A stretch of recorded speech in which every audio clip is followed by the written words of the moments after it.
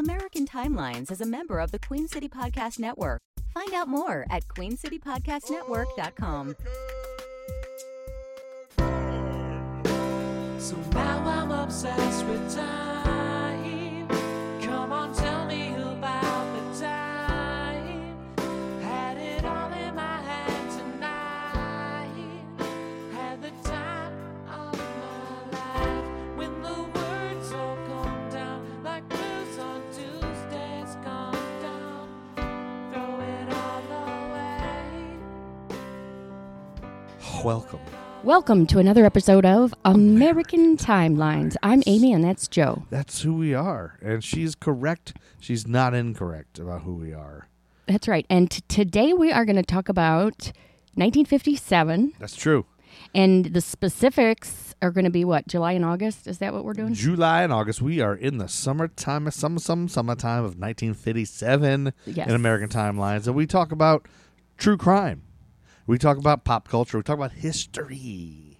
That's right. Stuff that's happening. And we just go through it and just like, it's a learning podcast, really. All right. But we also sometimes make snide remarks. That's true. And this is a podcast for us, History for Jerks. And if you're interested in our other content, check out the Nerd School podcast and the Gruff and Loud show on YouTube, which is a stupid show for Gen Xers who have short attention spans. Yes. Yes. That's a good way to describe that. It's starring the great Gruff, who's an awesome guy. He's like a living, breathing Big Lebowski. Yeah. Anyway, check out July 2nd, 1957. That's where we're going to be right now in our timeline in this episode. Okay. We're jumping in because there was a birthday. We're starting off with a birthday, and it's your favorite birthday kind of birthday, Aim. Amy hates birthdays. Amy hates birthdays. It's a wrestler's birthday. Oh, Jesus.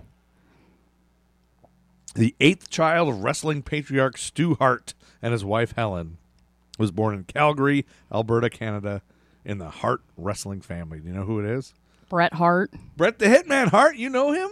I know of him. I my wouldn't be able gosh. to pick him out in a lineup. You wouldn't?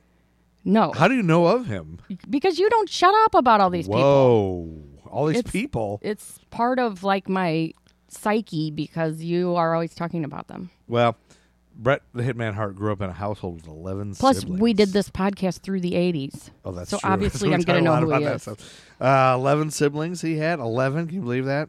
And he spent the majority of his childhood in the Hart family mansion, which was owned by his father, who trained all these other wrestlers. It was the Hart Dungeon. I probably my forgot about gosh. the dungeon. It was like a dynasty of wrestlers. Yeah, and during one period, his father was housing a bear Oh, my known God. as Terrible Ted, chained under the building.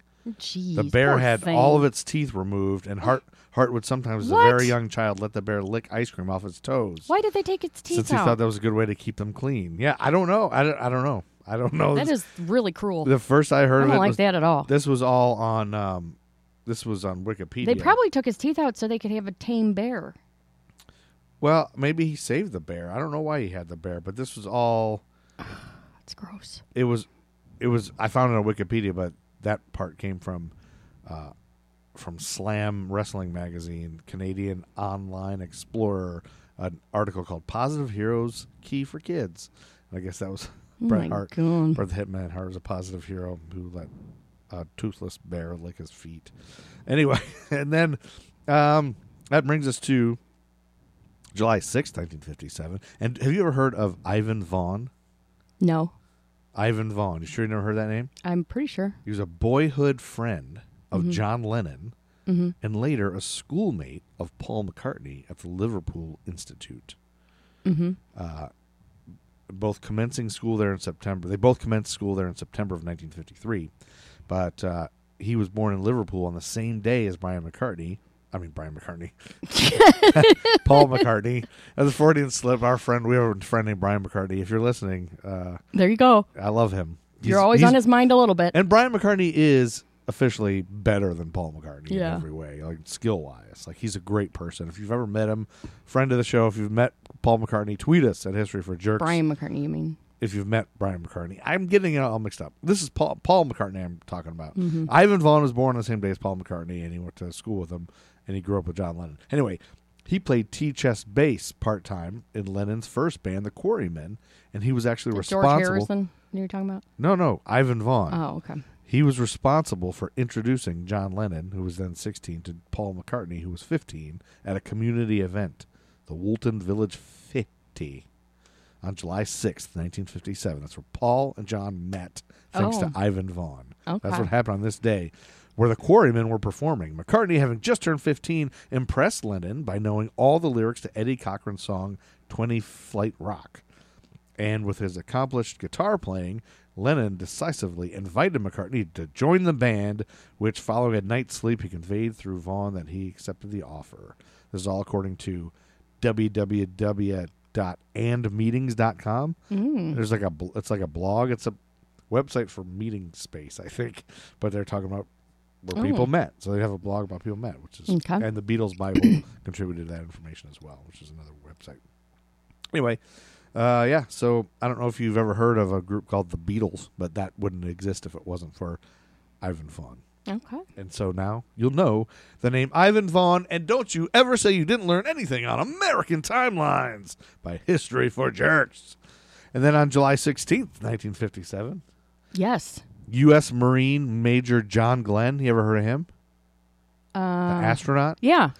At this point, he wasn't an astronaut yet. He was just a U.S. Marine Major, and he set the transcontinental speed record. Running? Transcontinental, no. So, transportation across the continent. So it wasn't running. It took him, no. He went from the West Coast to the East Coast in 3 hours and 28 minutes. Not running. Nobody can run from California I know, I'm just teasing. to New York in 3 hours. You're not teasing. Anyway, it was the morning of July 16, 1957, and he strapped into a Vought F-8U Crusader and took off from Los Alamitos Naval Air Station in California like a cannon shot. 3 hours and 23 minutes and 8.4 seconds later, he touched down at Floyd Bennett Field in Brooklyn, New York, setting a transcontinental speed record. So at the time, that was unbelievable. I mean, still 3.5 hours is pretty quick. Very difficult to do. Yeah. The speed record was 725.55 miles per hour. Wow.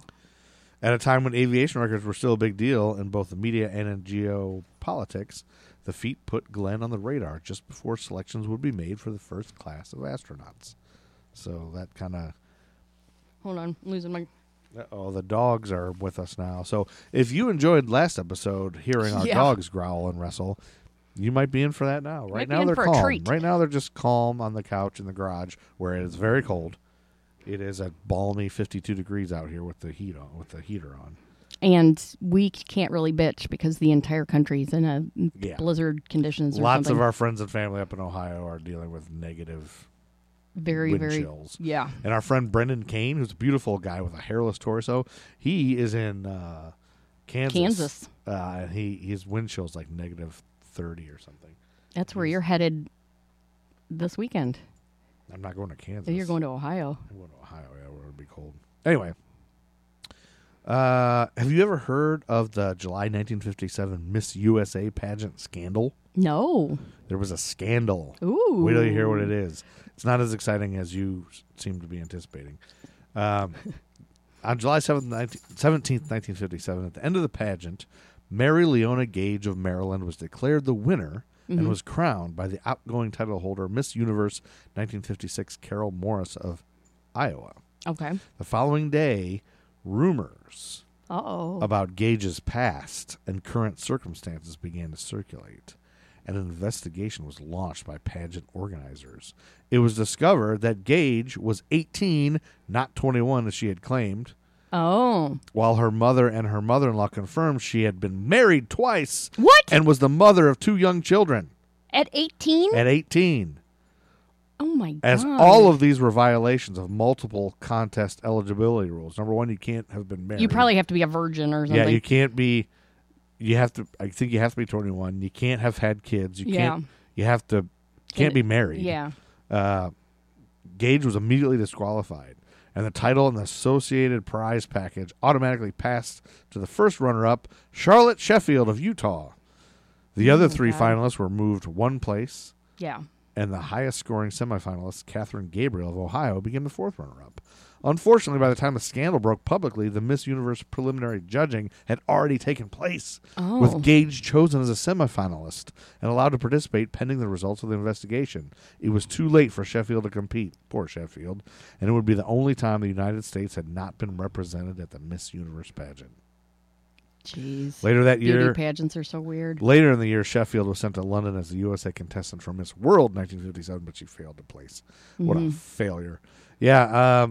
You know, when I was a little kid, I loved watching Miss Universe pageant. I did too, but not for the same reasons. Not for the as same you did. reasons, yeah. I loved the swimsuit competition, and I will say... I liked the evening gown competition. I think my father and grandfather misogynistically groomed us to enjoy it too. They're Yeah. like, but hey boys, Miss Universe, let's turn it, put it on. Well, let's wait for the swimsuit we would just wait competition. for the swimsuit part and then turn it off. Honestly, like, so that's you probably terrible. fast forward through the question and answer Well, you section. couldn't fast forward back That's then. true. You just had, unless you taped it, I guess. But sometimes you didn't have it. But in the 80s and so, we would watch it. I remember watching it. Yep.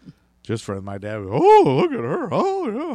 Never once did I think there was anything wrong with that. That she Right. just objectified. Oh, I never these did either. Women in their bathing suits and my dad being like a Weirdo probably about 40, it. 50-year-old man watching these 18-year-olds. But Yeah. now that we know better, but they still do these pageants and they still I know. do that. I Yeah. mean, it's pretty. I don't know. I guess they have bodybuilder things where they're half naked I don't know. too. It's just but weird. That's weird too. Those are weird too. Yes, to me. they are. I mean, no offense, bodybuilders, but I don't get it. It's just not a thing I get. Yeah, I don't either. Yeah. Okay. So that moves us to Amy's little story that you're welcome for me finding for you. On July 20th, 1957, I understand you are going to tell me something about Tell you a little tale. A sports event. Sort of, yeah, right? get your boner already It's because involving a it's sport. got a sport issue going on with it. It's involved because you used ESPN, right? You I looked did. at ESPN My main source was Mark Schlabach. Mark Schlabach? Wrote an article on ESPN. And this is about... Oh, man. I just blow me over and tie me in the river. I never thought I know it. that my wife would ever be on ESPN's website. You're right about that.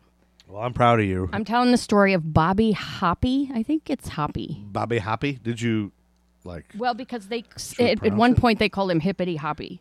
So that makes sense if it's Hoppy. I'm going to just type in Bobby Hoppy pronunciation and see what Okay. happens. Here we go. Howtopronounce.com. Let's see what they say. Hop? They say hop. Bobby Hop. Okay, it's Hoppe.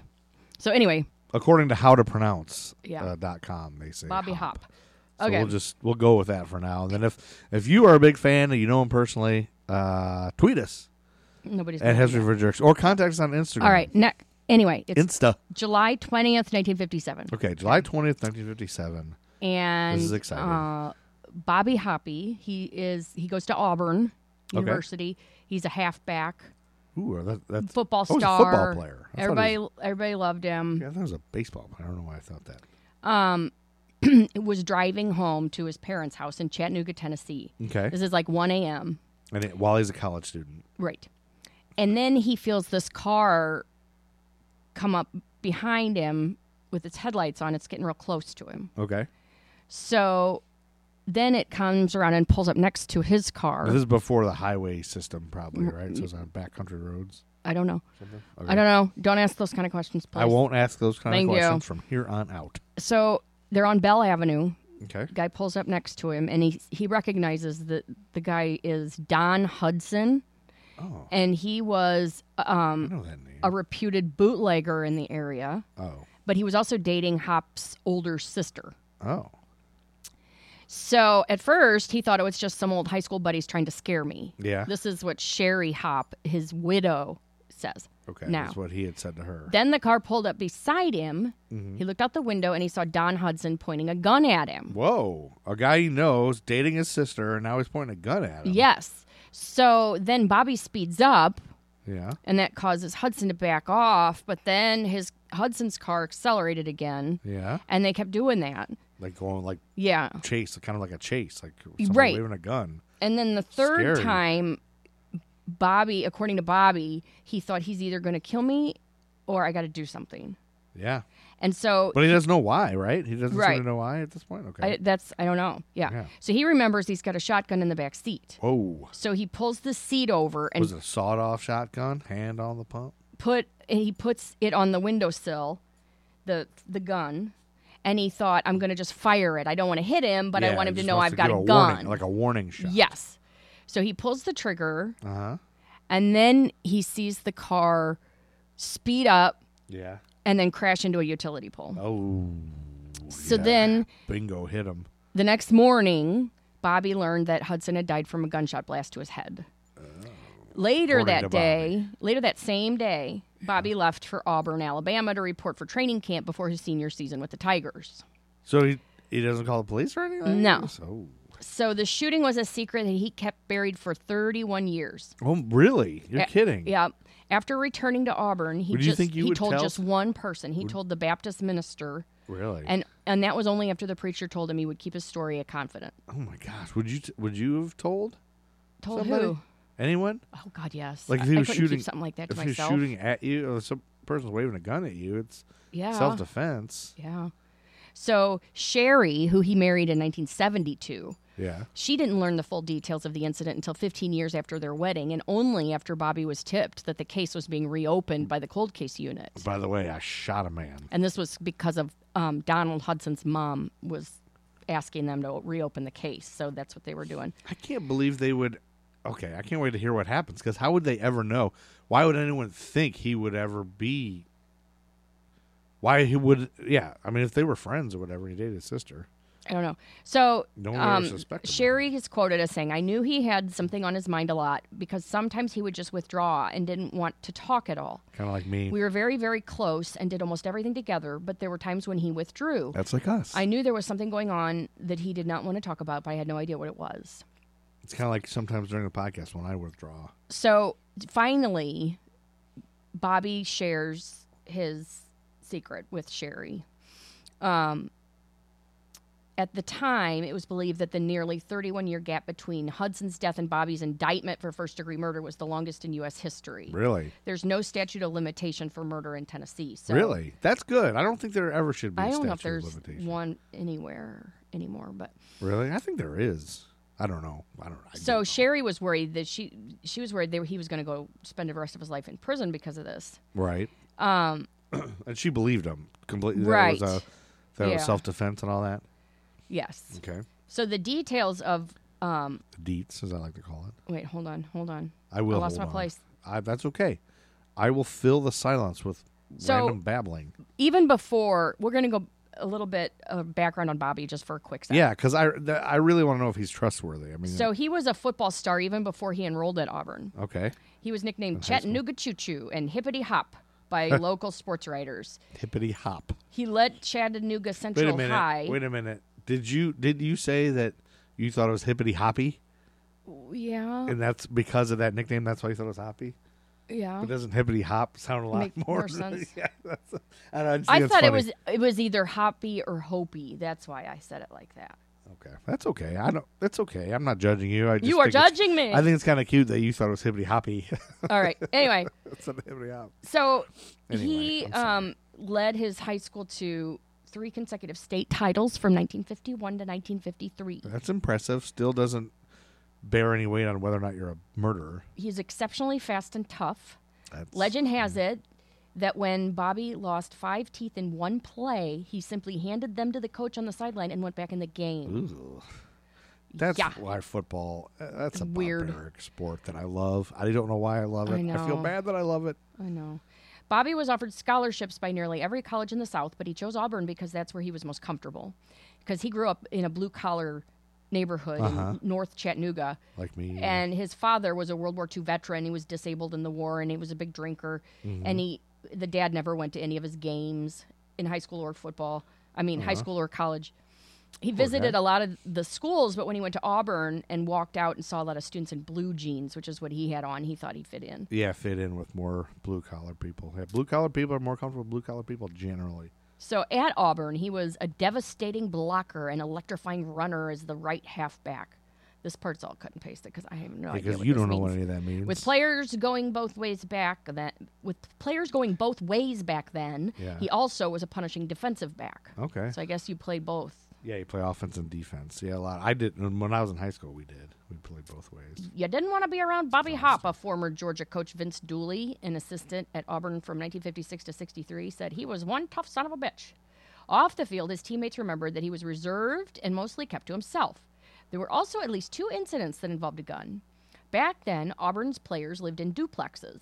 One day, Bobby shot a pistol through the ceiling, and the bullet ricocheted into one of the adjoining rooms. The teammate who was living there was not happy.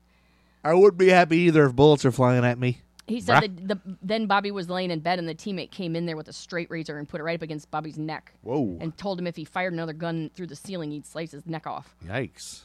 So that was the first incident. I wouldn't F with that guy Then there was anymore. another incident where Bobby fired a gun in his room. We were running in to see what was going on, and Bobby was laying in the bed with a .45. There was a roach crawling across the ceiling. He decided that roach was in the way, so he popped him and killed the roach, but shot a hole in the wall and scared the devil out of so many people. Now that one, I'm going to say... I'm good with that, yeah. That one is fine with me. I knew you'd be good with that because you Yeah. don't... Violence goes out the window when it comes Yes. to bugs for you. Yes. You're Yes. cool with violence then. Bobby's teammates also remembered his softer side, too. Now, here's where you're going to... Soft.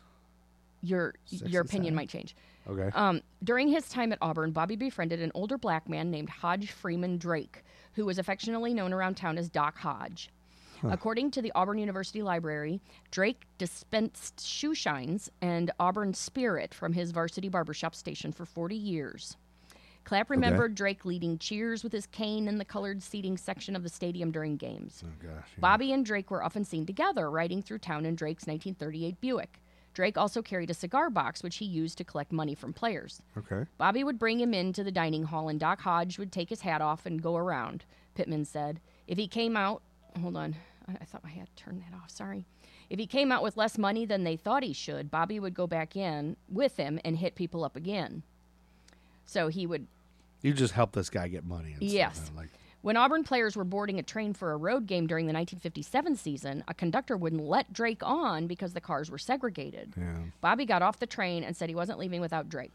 Other Auburn players soon joined him in protest, and eventually the conductor relented and let Drake ride with the Tigers. Cool.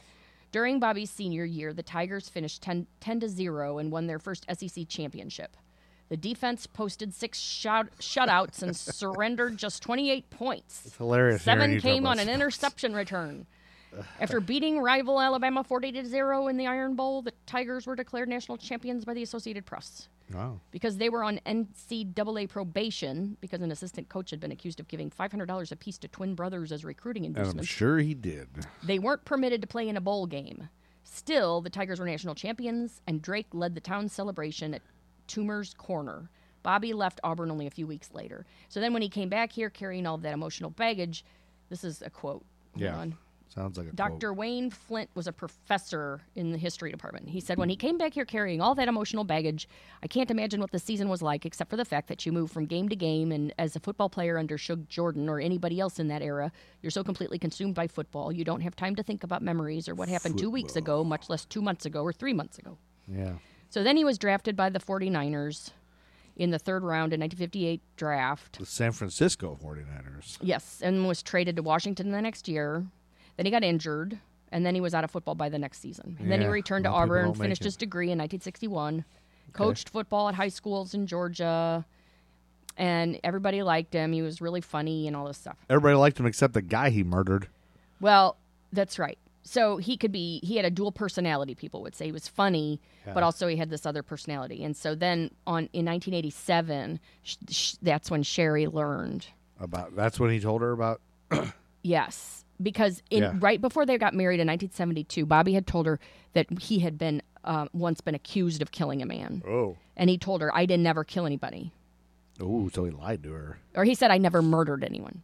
His name had actually emerged during a coroner's inquest into Hudson's death on August 8th, 1957. He and 3 other witnesses invoked their Fifth Amendment rights against self-incrimination and declined to testify. A witness who had loaned Hudson a car on the day he was killed told the jury that Hudson told him that someone had threatened his life over a dispute with a girl. Another man testified that he had traded a shotgun to someone for a pistol on the day Hudson was killed, but he couldn't identify the man. The 7-person coroner's jury concluded that Hudson was killed by a person or persons unknown. And the case remained inactive for more than 3 decades until Georgia Hudson approached Chattanooga Police Detective Richard Heck about her son's death at a support group for the families of murder victims in 1986. Yeah. So she gets them back on the case. Oh, but she doesn't have any idea who did it. She's just trying to get At that the time, case no. sorted out. Yeah, okay. So, back then in 1957 in Chattanooga, liquor was still outlawed. Okay. Donald Hudson was the kind of troublemaker that police might have been happy to see go away. Okay. So they're not. He had really... been arrested 4 days before his death. Okay. He was accused of transporting unstamped liquor and driving a car that overturned while running from the police. So they're probably not motivated to even find the killer. That's right. And in 1953, he had been sent to federal prison for violating liquor laws. And 2 years later, he and another man were accused of kidnapping and beating a 32-year-old man. Oh. Could you imagine if prohibition... Still... I mean, I guess it's the same with weed now. Yeah. Like, I think people everybody still difference. drank. They still, Yeah. Did it. They He just also had to- lost his little finger on one hand in a shooting incident in January 1957. Who? Don or Hop? Hudson, yeah. Hudson. Don Hudson, the guy. Yeah. Okay. And then on the other hand, Bobby was this really well-known, well-respected Yeah, kid. hero. Like a hero Yes. to everybody. And the police didn't want to indict him in 1957. They didn't want to, ruin his future. But then when they reopened the case, his football was a thing of the past. So that wasn't, they maybe were more interested in looking for the truth. Because he's not a current hero right now. Right. He's not going to be playing in your local game, and you don't need, him to save the day. So after a 14-month investigation, Bobby was indicted by Hamilton County Grand Jury for first-degree murder in March 1988. But why? Like, how did they? I think they went when he told his wife. His wife said something to somebody. I think Like, that's. how did they indict him? Like, how did they find out? Well, let's keep going. Okay, keep going. Yeah. All right. Before he turned himself into the police, he confided to his wife that, yes, he had shot Hudson in self-defense. And then Sherry said, of course, my mind just went into a whirl. He told me he had never murdered anyone. Well, it took a while, but then I realized and was fully sympathetic. He had never murdered anyone. He had killed Donald Hudson in self-defense. So police had uncovered new evidence that had been unknowingly sitting in their files all along. Oh. 9 years after Hudson was killed, Leroy Kington, the chief of detectives in Chattanooga, had taken a statement from a man about Bobby's alleged involvement. Oh. The man was Joseph Godwin, the 37-year-old Baptist minister that had heard Bobby's confession about firing the gun at Hudson. Right. So that's why. I forgot about that guy, yeah. Godwin had been taking summer classes at Auburn in the summer of 1957. Kington told the Atlanta Journal-Constitution that he took Godwin's statement to a grand jury, which had declined to indict Bobby in 1966. Really? Before the trial, Bobby's attorneys argued that he had been denied the right to a speedy trial because police had been sitting on Godwin's statement for years. That's true. Much of the case file had disappeared, and many witnesses were dead. Others still refused to cooperate with police and prosecutors. Nonetheless, prosecutors believed Bobby had motive to kill Hudson because he believed that Hudson had abused his older sister. Oh, there it is. There's That's the part. motive, yeah. Bobby's attorney, Bobby Lee Cook, stunned prosecutors during opening arguments when he told the jury that his client had indeed killed Hudson, but only in self-defense after Hudson pointed a gun at him. Yeah. One witness testified that Bobby was at her house and made a threat against Hudson only hours before he was killed. Yeah. Another woman testified that Hudson had threatened to kill Bobby for breaking up his relationship with Bobby's sister. Cook tried to prevent Godwin from testifying because of a Tennessee law that protected the confidentiality of conversations with ministers. Oh, yeah. The judge allowed Godwin's testimony, however, and told the jury, Bobby told me the killing was done by shotgun. He shot the man in the face. The man was in a car. The car wrecked. Bobby's attorneys claimed someone from People magazine had called Godwin and promised him $200,000 for his story if Bobby was convicted. Prosecutors claimed no such offer was made. So then they had closing arguments. The assistant district attorney said Hop killed Hudson because he's tired of hearing about Don beating up his sister because it embarrasses him because he's a star. So he slows down because he knows Don Hudson's behind him. Hudson pulls around him. Ladies and gentlemen, what does he see? What does he see? He sees Mr. Hop with a shotgun and he tries to speed up and boom, what happens? Right in the eye. Good shot. Wow. Evans noted that police didn't find a pistol in Hudson's car at the scene, and he argued that it would have been impossible for Bobby to pull the shotgun over his seat, load it, and fire it while driving like he had testified he had done. Bobby's attorneys claimed he was unable to do it in a courtroom reenactment because he had suffered a heart attack and had arthritis. Huh. In the end, the judge declared a mistrial because the jury couldn't reach a verdict. Jurors told reporters they were deadlocked on a 10-2 vote for acquittal. Although Bobby wasn't convicted and wasn't going to prison for the rest of his life, he wasn't satisfied. His widow says, "We were devastated. We wanted it to be what it should have been, which was not guilty, because he did not murder Don Hudson. He killed him in self-defense." Huh. So I don't know. she said he struggled with guilt the rest of his life. Yeah. I don't know what I believe. I know, it's hard. It's kind of like you don't. I can see that Don guy probably did beat his sister. Yeah. But I'm a little sad that it's more that he was embarrassed by it rather than just, you don't fuck with my sister, you know, like. I know. So, yeah. I mean, who knows what the truth is? I mean, Yeah, so that makes it seem like he just murdered him and then just said it was self-defense. But Especially unless if they didn't find a pistol in Don's car. I know. Come on. I mean, maybe he went to scare him and he didn't mean to shoot him to kill him or who something. knows? Yeah, well, that was a good riveting story, I think. There you go. Thank you for that. You're welcome, Good sir. work. You're a good storyteller. You're welcome, sir. And just... Sorry. Sir. Are you going to start calling me sir from now on? Well, everything else I have are just little highlights of 1957 that are just notable things. So let's finish go. up July and August. July 21st. I don't know if you remember when we had, I think it was Tiffany Bryant Jackson that was a guest on our podcast where she mentioned the first black person to win a major U.S. tennis tournament, Althea Gibson. Didn't she talk about Althea Gibson? Yeah, I'm pretty sure. I think she did, yeah. So that's July 21st, 1957 is when that happened. The same day that... Amy hates birthdays. Amy hates birthdays. The great and powerful John Lovitz was born in the Tarzana neighborhood of Los Angeles to Harold and Barbara Lovitz. I don't know if you know this about John Lovitz, but his family is Jewish. I did know that. And he, you did? Mm-hmm. And his family emigrated from Romania, Hungary, and Russia. And his paternal grandfather, Fievel Lanklulovici, left Romania around 1914. That's where they got Lovitz. Lanklulovici. And they just Americanized it, yeah. Americanized it to Lovitz. Yeah, so John Lovitz, he's the best. And I don't know if you know this, but in college, John Lovitz was friends with David Kudrow, the brother of Lisa Kudrow, and went on a backpacking trip across Europe and Israel with him in 1978. Oh, wow. How about that? Little known thing about John Lovitz. Alrighty. And then a little bit later, in 1979, he became a member of the Groundlings comedy troupe, where he befriended his future SNL castmate, Phil Hartman, who's sadly no longer with us. I wish he was still around. He's the best. And then July 29th, 1957, Jack Parr's The Tonight Show premieres on NBC. Yes. 1957, Yeah. Jack Parr. And then that brings us to August. On August 5th, American Bandstand premiered on it. Oh, Network wow. TV. And the same day as the comic strip Andy Capp makes its debut. So all the hits. pop culture things are in existence now here in 1957.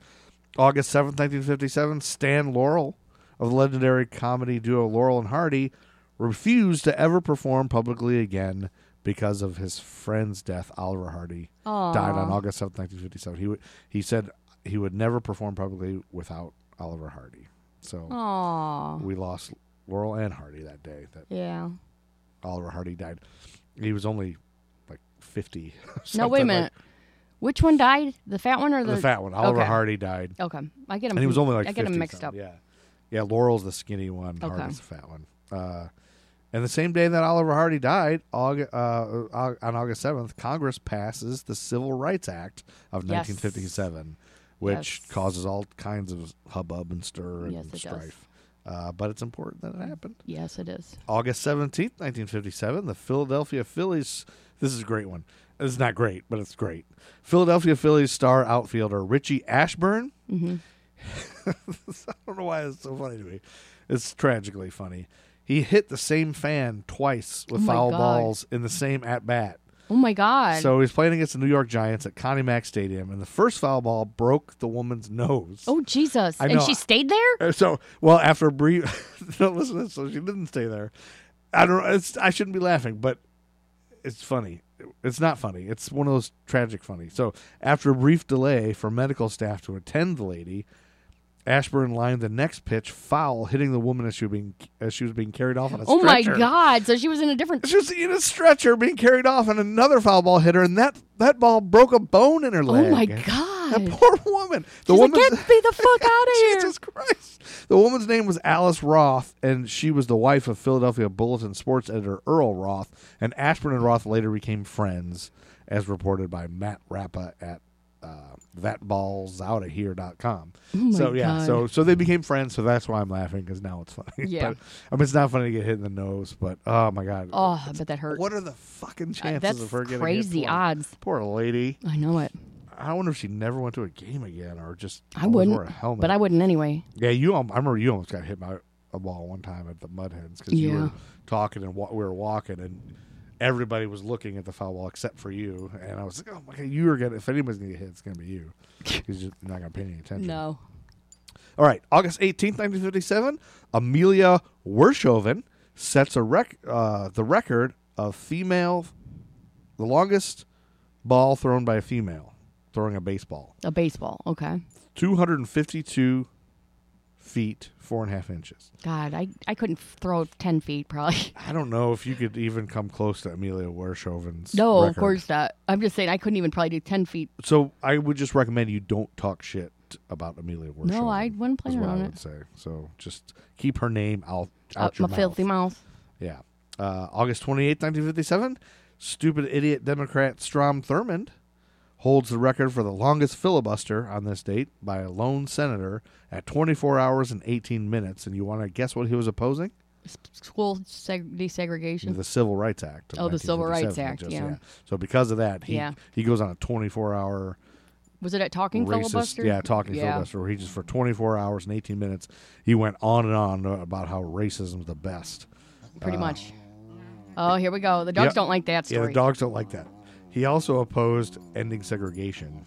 He And did. in 1964, he became a Republican, because that's when the Republicans became the racist That's ones right. in 1964, and they've That's stayed when they that way. switched. They've stayed Wait, that way ever places. since. Yep. But they could always switch back, which is why I refuse to pick a party. Yeah. Boom.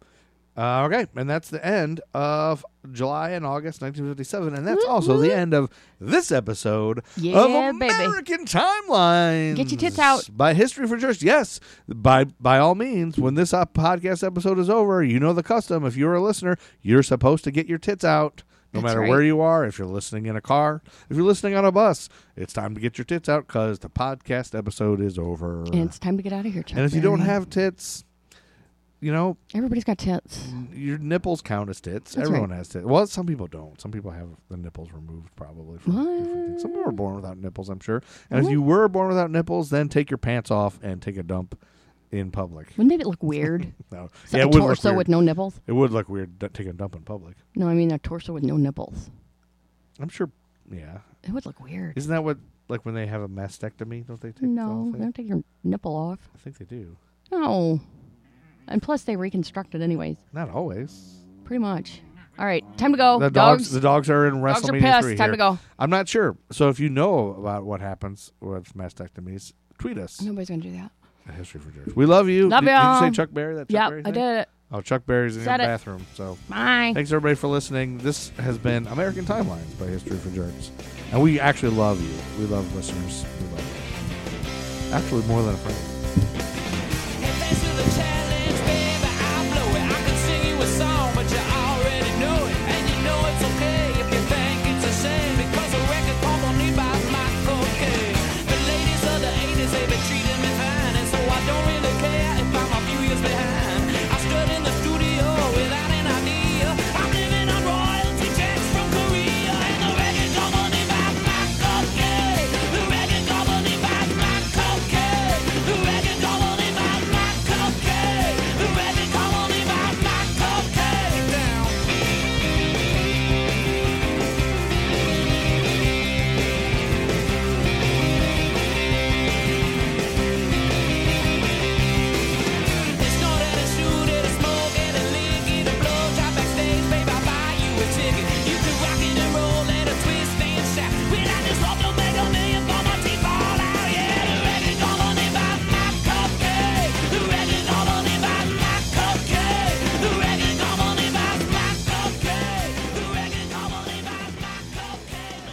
Matt Truman Ego Trip is the greatest band of all time. Buy their music.